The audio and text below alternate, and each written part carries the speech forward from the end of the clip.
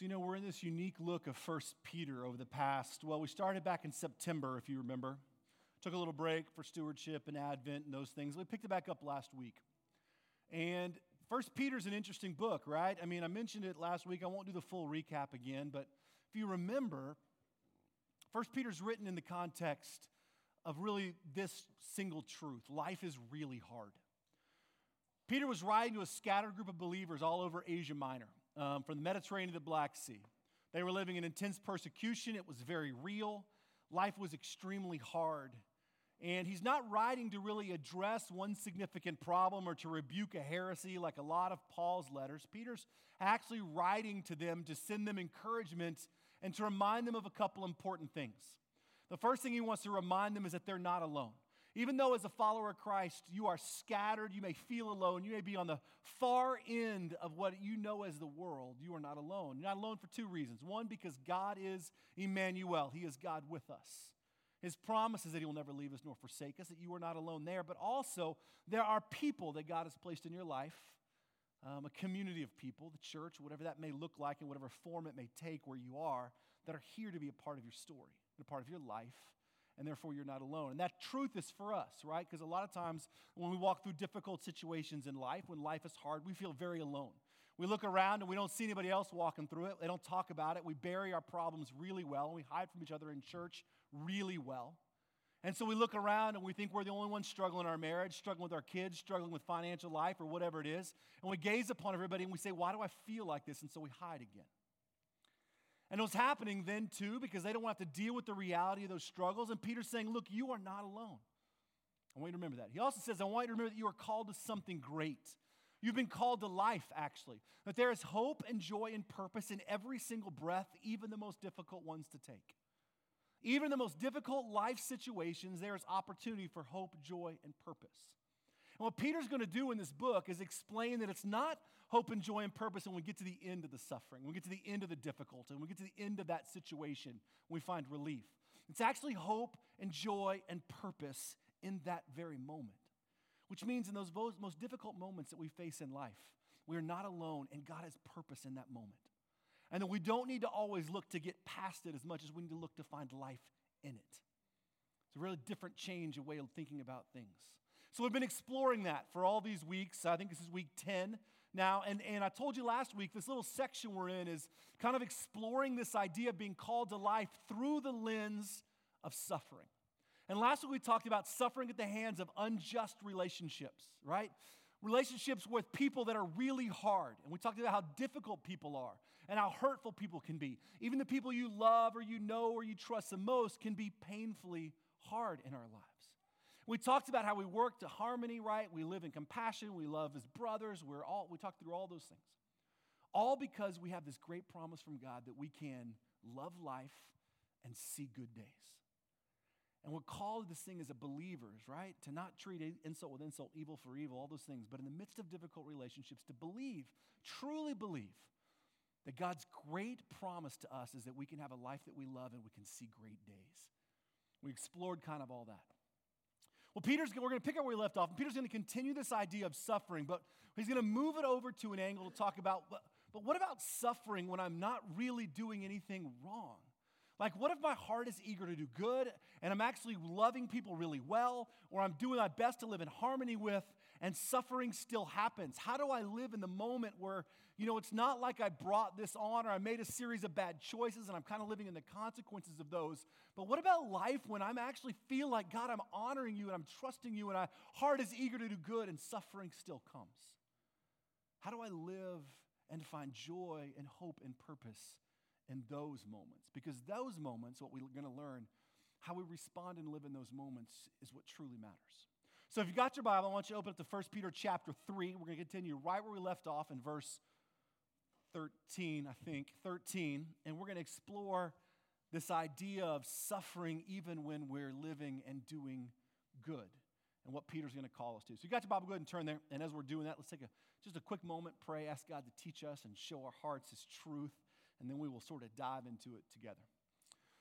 Lord, I thank you that your word is alive. It's alive. You say that. You tell us it's living and active. It's not dead. It's not worthless. It's not a doorstop. It's not antiquated. It's not something from a past history. It is living and breathing. You actually call it the theopneustos, the breath of God. All Scripture is God-breathed. It is the breath of God. It is alive, and it is true. And therefore, Lord, it is not a guide for our life. It is the very anchor upon which our soul rests. And so we believe that an encounter with your word is an encounter with you, and we do not take it lightly, and we want to learn. We want you to teach us. Take a moment in your own heart and just ask the Lord to teach you this morning. Just doesn't have to be something gigantic or earth-shattering, just something that your heart or soul needs to know or needs to hear. Just say, Lord, teach my heart. Teach my heart.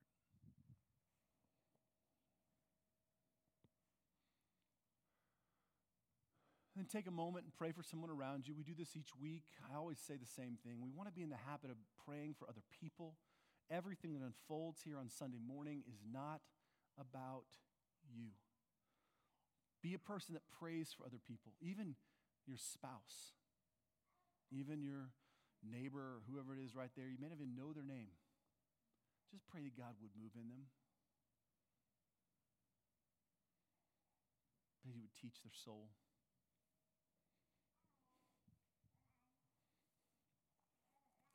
Lord, we turn our morning over to you. We believe that you are at work always and forever, that you are in total and absolute control. We trust you. And through the lens of suffering and difficulty, Lord, we ask that you would shine a beautiful light to give us wisdom on how to think and live and address it. In Jesus' name, amen. So last week, right, we wrapped up that little portion about suffering at the hands of sort of unjust people or unjust relationships, or how to do life when people are really hard, when you feel like that you have loved them and they are awful to you. We talked about what that looks like. And Peter's going to take that same vein, he's going to twist it just a little bit and say, but what happens when you do all that correctly and life still doesn't get better, right? You still suffer. Like, what happens when you suffer for doing what's right? Like, how do we live in the middle of that, what seemingly is injustice? So this is what Peter says. Look at verse 13. Who is going to harm you if you are eager to do good? But even if you should suffer for what is right, you are blessed. Do not fear what they fear. Do not be frightened. But in your heart, set apart Christ as Lord, and always be prepared to give an answer to everyone who asks you for the reason for the hope that you have. But do this with gentleness and respect, keeping a clear conscience, so that those who speak maliciously against your good behavior in Christ may be ashamed of their slander. It is better, if it is God's will, to suffer for doing good than for doing evil. So Peter starts off and he says this. He says, who is going to harm you if you're eager to do good? It's not a real question. It's not like he's asking for a show of hands or what's his name, Rick or Steve or whatever. He's saying a really rhetorical statement, like who in the world would harm you if you're doing good? And it's a pretty true statement. The idea is if you're eager to do good and you're living a good life and you're treating people with kindness and respect and loving them as family and being compassionate, all the things we talked about last week, it severely shrinks the number of people that want to harm you, right? That's a statement. Like, who wants to harm the person that does good? Now, think right now in your head of the most beautiful, kind-souled person you know on the planet, right?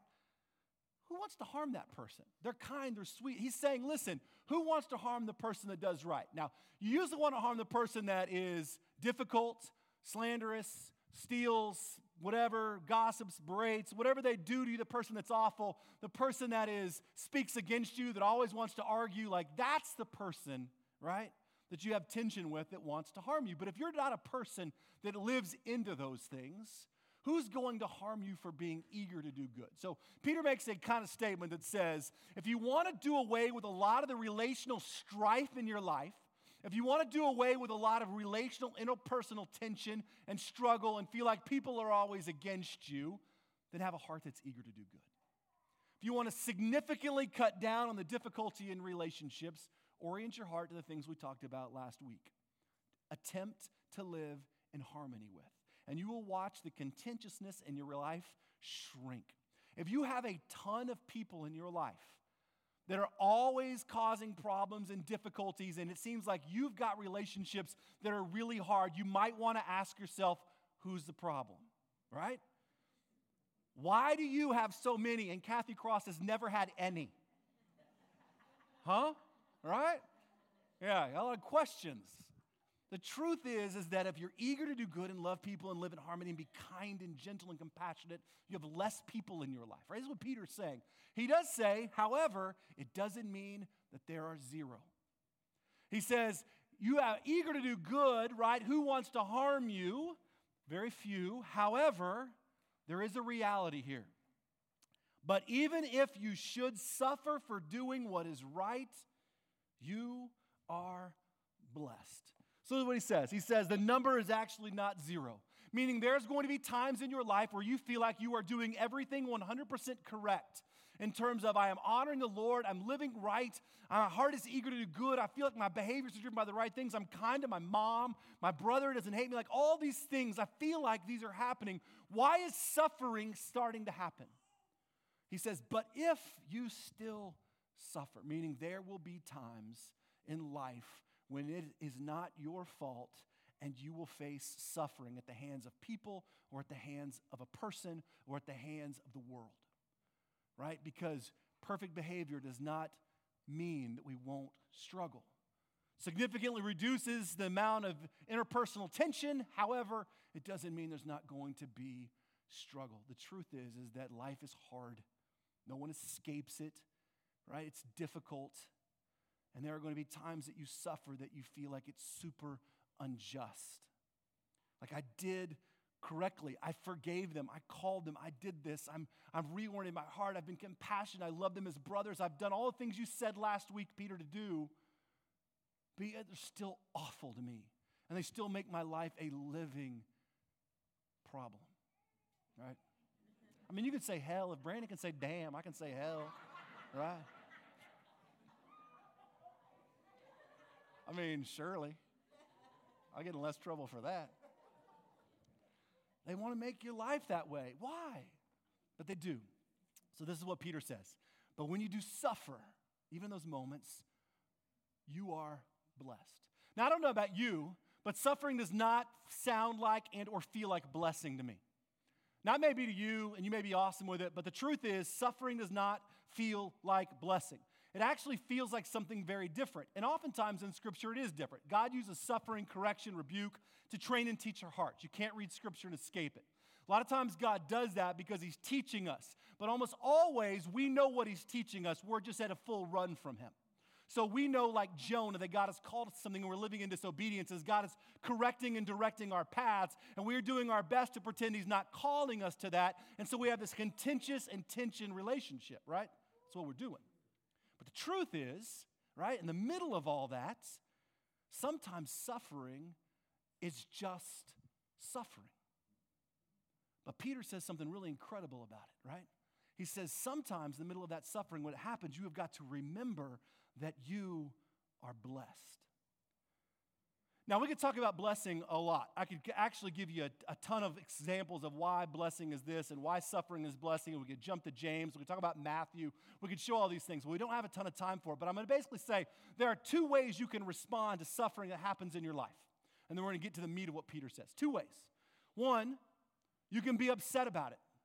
You can typically respond like I do. You can be frustrated. You can be bitter. You can be angry. You go, God, I've done everything you've said. I've been kind. I've tried to do all these things. Why does this stuff still happen to me? And we can throw tantrums like a 2-year-old that didn't get a third ice cream cone. That's what I usually do. I get frustrated. God, why is this happening? I thought you said you would take these things. Why am I still living in the middle of all this? And I'm frustrated and bitter, and I want to be done. I can choose to live that way. That is absolutely a choice. Or two, I can choose to see what Peter's saying, which is, when this does happen, when you do suffer, remember you are blessed. And I'm not saying that you look at your life and say it could be worse. That's not the same thing as seeing your life as blessing. That's ridiculous. It actually always could be worse. Always. I know you're thinking of a scenario where it couldn't. There's a scenario on top of that where it actually could be. That's not seeing blessing. That's just kind of going like, whatever. I mean, I guess it, I'm better than whoever, whatever. The truth is that seeing blessing in your life is a mindset that has to be oriented to a belief that God is who he says he is, in the middle of all of your suffering, it doesn't define you or own you or control you. And you have the response to suffering in one of those two ways. I can respond by being frustrated that so-and-so's never done a good thing in their life and they don't suffer at all, and all I do is good things, and somehow I'm 50 grand in debt, carrying a load for my brother, taking the family in, doing whatever, right? Paying for a vacation. Like, all that bitterness can well up in our soul. You can choose that, or you can choose to say, okay, Peter says, I'm blessed. Well, how am I blessed? Right? Because I'm drawing breath, or I live here in America, or I have access to food. Well, yes. But he's going to tell us some real specific reasons about what that blessing actually and truly looks like. And it's not a tangible thing like I've got food and other people don't.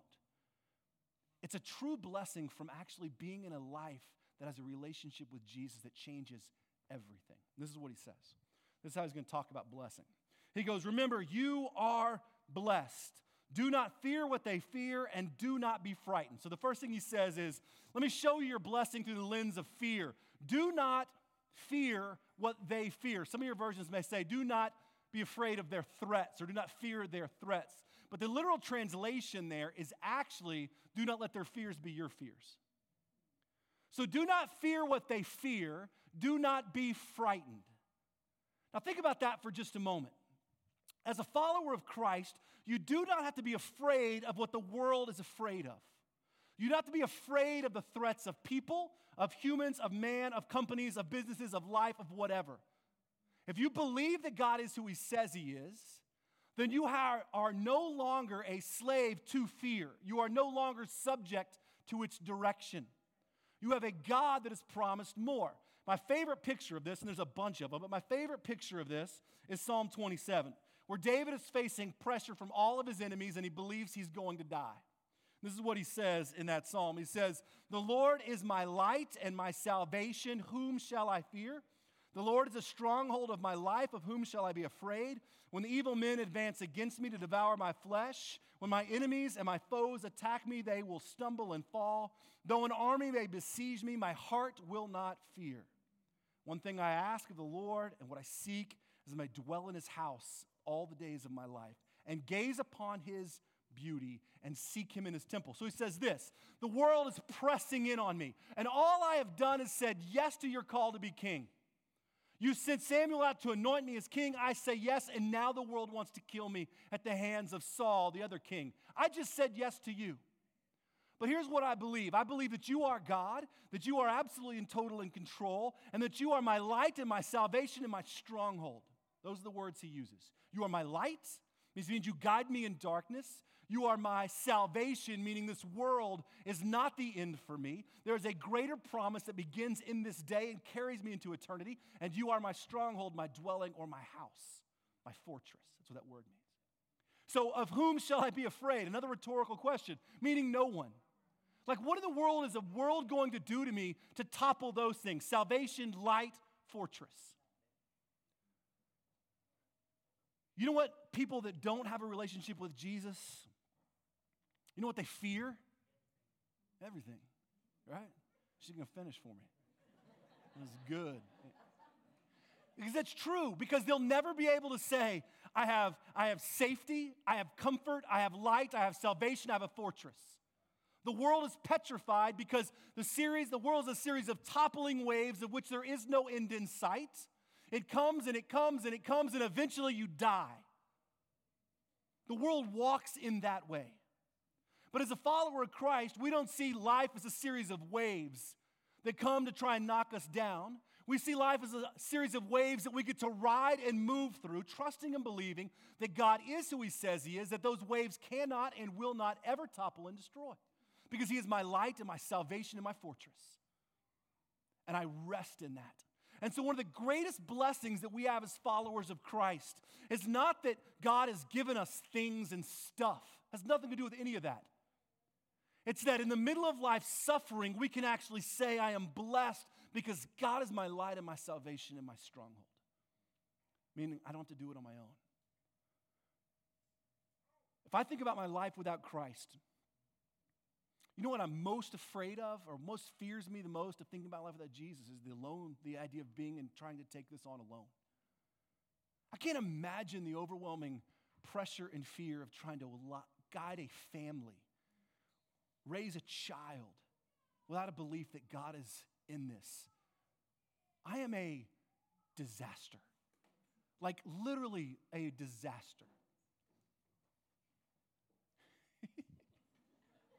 Brandon's not. He's good to go. But that's the truth, right? So the idea and blessing that we have, Peter says, you are blessed. You want to know one of the major reasons why? Is because you don't have to fear what they fear. Don't be frightened. Now, this great and incredible promise is so true, but it's one of those that we have a really hard time buying into. Even though we know that we've been told not to be afraid, even though we're told not to fear what they fear, we still let the world speak those things into us. And a large part of the Christian life is taking the lies of the world and continually, daily kicking them out of our hearts. Looking at ourselves and going, I'm not buying that garbage. I'm not. I know that's a lie. That fear doesn't have to seize me. It doesn't own me. I'm not afraid. What's the worst that anyone can do to me? Nothing. They don't define me. They don't describe me. I lose a job. I lose a friend. I lose whatever. That's not the descriptor of my life. Yes, it hurts, but it's not who I am. The world can do nothing to me because God is my light and my salvation and my stronghold, which means when everything goes sideways, I still have Jesus, right? So he says the first part of this blessing is to understand that I don't have to fear what they fear. I don't have to be afraid. So whatever it is that you're facing today, right? Like when you stand it up against that, how big is it really? Peter goes on to say this. Let me explain the second part of this blessing to you. He says, do not fear what they fear. Do not let your hearts be frightened, but in your heart set apart Christ as Lord, and always be prepared to give an answer to anyone who asks you for the reason for the hope that you have. So the second one comes in an assumption in the back end of verse 15. So Peter assumes something that all believers are going to have that's going to cause the world to ask questions. He says this, right? Set apart Christ as Lord. We'll get to that in a moment. He says, set apart Christ as Lord, and always be prepared to give an answer for the reason for the hope that you have to anyone who asks. So he assumes that as a follower of Christ that is standing in suffering, you are going to have hope in that moment, and it's going to cause the world to ask a bunch of questions. So always be prepared to give an answer for the hope that you have. In other words, the world's going to look at you and say, why are you not losing your mind, freaking out? Why are you so hopeful? Why are you so joyful? Why are you so compassionate? Why are you all those things? Peter's assumption is that the follower of Christ sees suffering differently. And because they see and live in suffering differently, the world is not going to understand it. It's kind of how the world followers of Christ sees death. Incredibly awful and traumatic and hard. But there's this underlying piece that says, with Jesus, this is not the end, right? That God is eternal. And we have this incredible promise of a glorious forever with him. But the world's not going to understand that apart from Christ. And the world is not going to understand how you can find hope and joy in suffering. And so they're going to come with their questions. And so Peter says, be prepared. Because when you see your suffering as blessing, it's going to turn the world upside down. They're not going to get it because they want to punish you. That person wants to hurt you.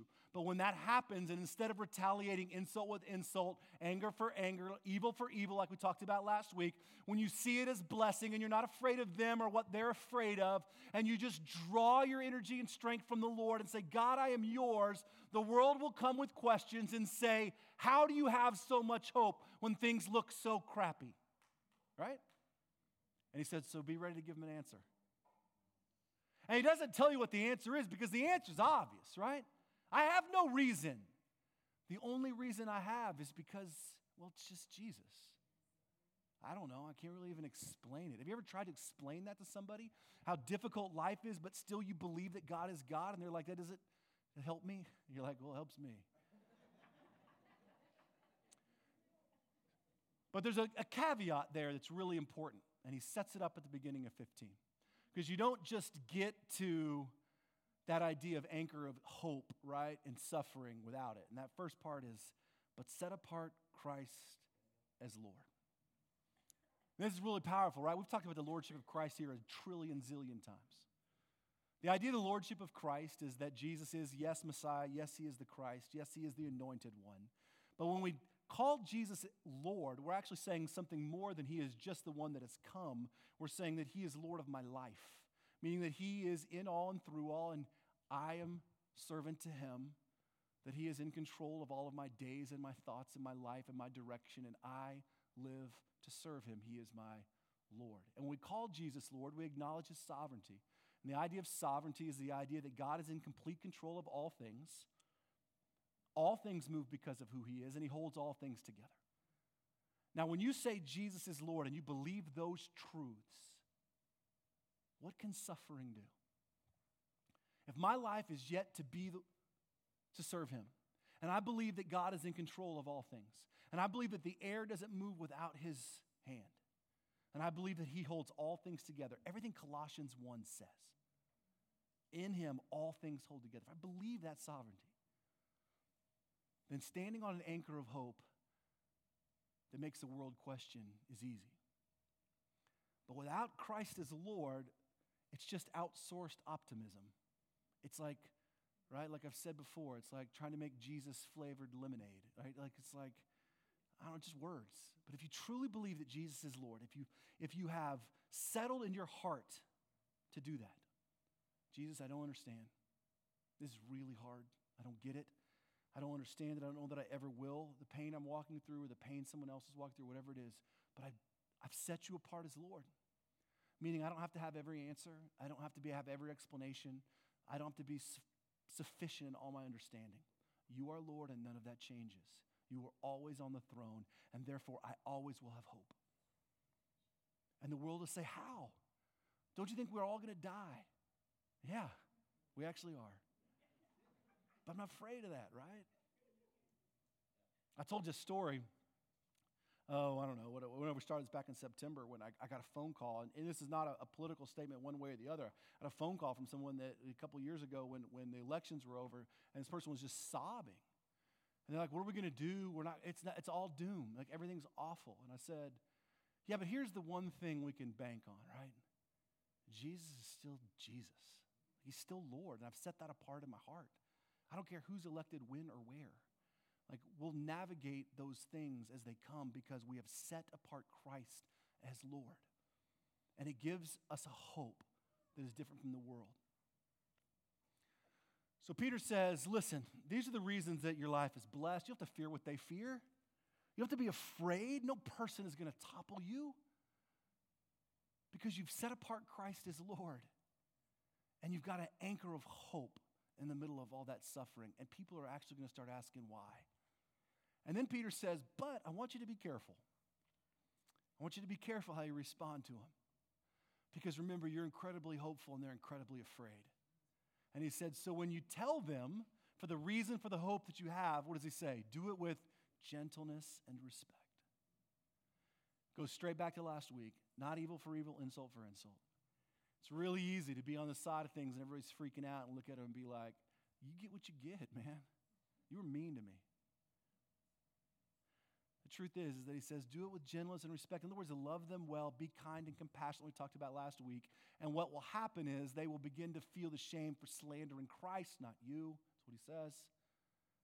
And he says, it's better to suffer for doing good than doing evil, which is like really pretty easy, right? If you're going to suffer one way or the other, why not just suffer for doing what's right? Have a clear conscience and feel good in your heart. But have you ever suffered at the hands of your own sin? How it's hurt somebody else or how you've hurt yourself? You want to know what suffering feels like. But suffering for having a heart that's eager to do good and honor the Lord is like, if you read Scripture, it's like this thing that fills the soul. It's not stripping, it's empowering. It doesn't make it fun. It doesn't make it great. It's still really hard. But there's something beautiful about saying, God, I am trusting you in the middle of all this. It's like this giant exhale of the soul that just says, I'm free. And if the world wants to throw its worst at me, okay. Because, God, I'm not afraid of what they're afraid of. I'm not slave to fear. You are my strength, my stronghold, my light, my fortress. And I believe as Lord, you are in control of all things, and there is nothing, even this thing that's happening in my life, that is beyond your control. And so I trust you and I'm hopeful. I mean, the whole goal of my life is what I just said in 10 seconds, right? Life's hard. Suffering is real. Sometimes you suffer because you did it, and sometimes you suffer because you did nothing. And how you respond in the middle of that suffering is incredibly important. It says a lot about what you believe and who God is. And you can have two choices. One, you can be bitter and angry and frustrated that it's happening to you again. Or two, you can see your life as being blessed for a couple of reasons. One, because you don't have to fear what the world fears. You don't have to be afraid. God is your light and your salvation and your stronghold. Whom shall I fear? No one. In the middle of all that, because I've set apart Christ as Lord, I'm anchored in hope. Not hope that the suffering would end, but really just hope. Like I just love my life and I believe I'll see good days, right? We talked about last week. And the world's going to go, what? And I'm going to love the world. I'm going to be kind. I'm going to be gentle to people even when I'm struggling. I'm going to be really kind and gentle to my spouse when I'm suffering. I'm going to love them really well. And in the middle of all that, if I suffer for doing good and feeling that my heart is eager to do good, then I'll welcome it. And I'm not going to beg for relief and throw a tantrum. I'm just going to say, God, I believe you are who you say you are. And I'm going to carry it with honor and joy, as I'd rather suffer for doing good than doing evil. So as we think about these things, we contemplate them, we tuck them into our heart, part of what we got to come to this place of is, how do I see the world? Through what lens do I see the world when I suffer, when I struggle? Do I see my life as what Peter said? Remember, when you do suffer, you are blessed, truly blessed. And Peter's saying this to a group of people that are scattered all over the world, lonely and afraid, and facing death. Surely me, tucked into my own home, in my own bed, in the safest corner of the universe, can buy into that truth that I am blessed, right? Let's pray together. God, we thank you for the opportunity to gather here this morning and just open up your word together. Spend a little bit of time just exploring truths that we know are extremely real and powerful, but are hard to swallow sometimes. Middle of suffering, Lord, it's hard to see life as blessing. It just really is hard.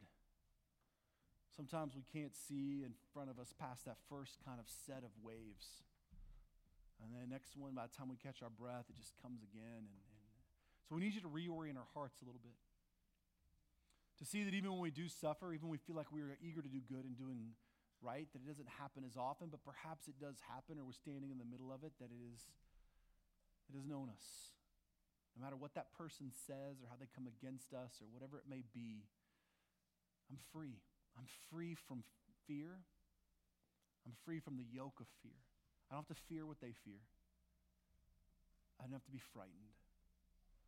They've got nothing that you don't promise to cover. You are my light and my salvation and my stronghold, my fortress, the place that I dwell. I've set you apart as Lord, meaning that even when I don't know what life is doing or why it's happening, I believe that you do. Even when I have no explanation for the struggles or the pain, I know that you are still God and that never will change. And because I've set you apart as Lord, I have this hope. Not that things will get better, but just a beautiful hope in you. That one day, in your perfect and beautiful timing, you will come back and make all things right and all things new, and there will be no more mourning or pain or suffering or hurt or tears, and you will wipe away every single one of them. And I believe that to be true, and so I will set my hope in that. I will treat the people around me, even the ones that are trying to hurt me, with gentleness and respect. I'll be kind because that's how you are to me. And Lord, if I suffer, even at the hands of trying to do good, I'll be blessed. So Lord, as we close our time in worship, I pray that you would press those things into our soul. And that as we worship, we may truly sing not songs that we like, but songs that are riddled with truth about who you are, proclaiming your goodness and your blessing in Jesus' holy and risen and perfect name. Let's stand together and close our time in worship this morning.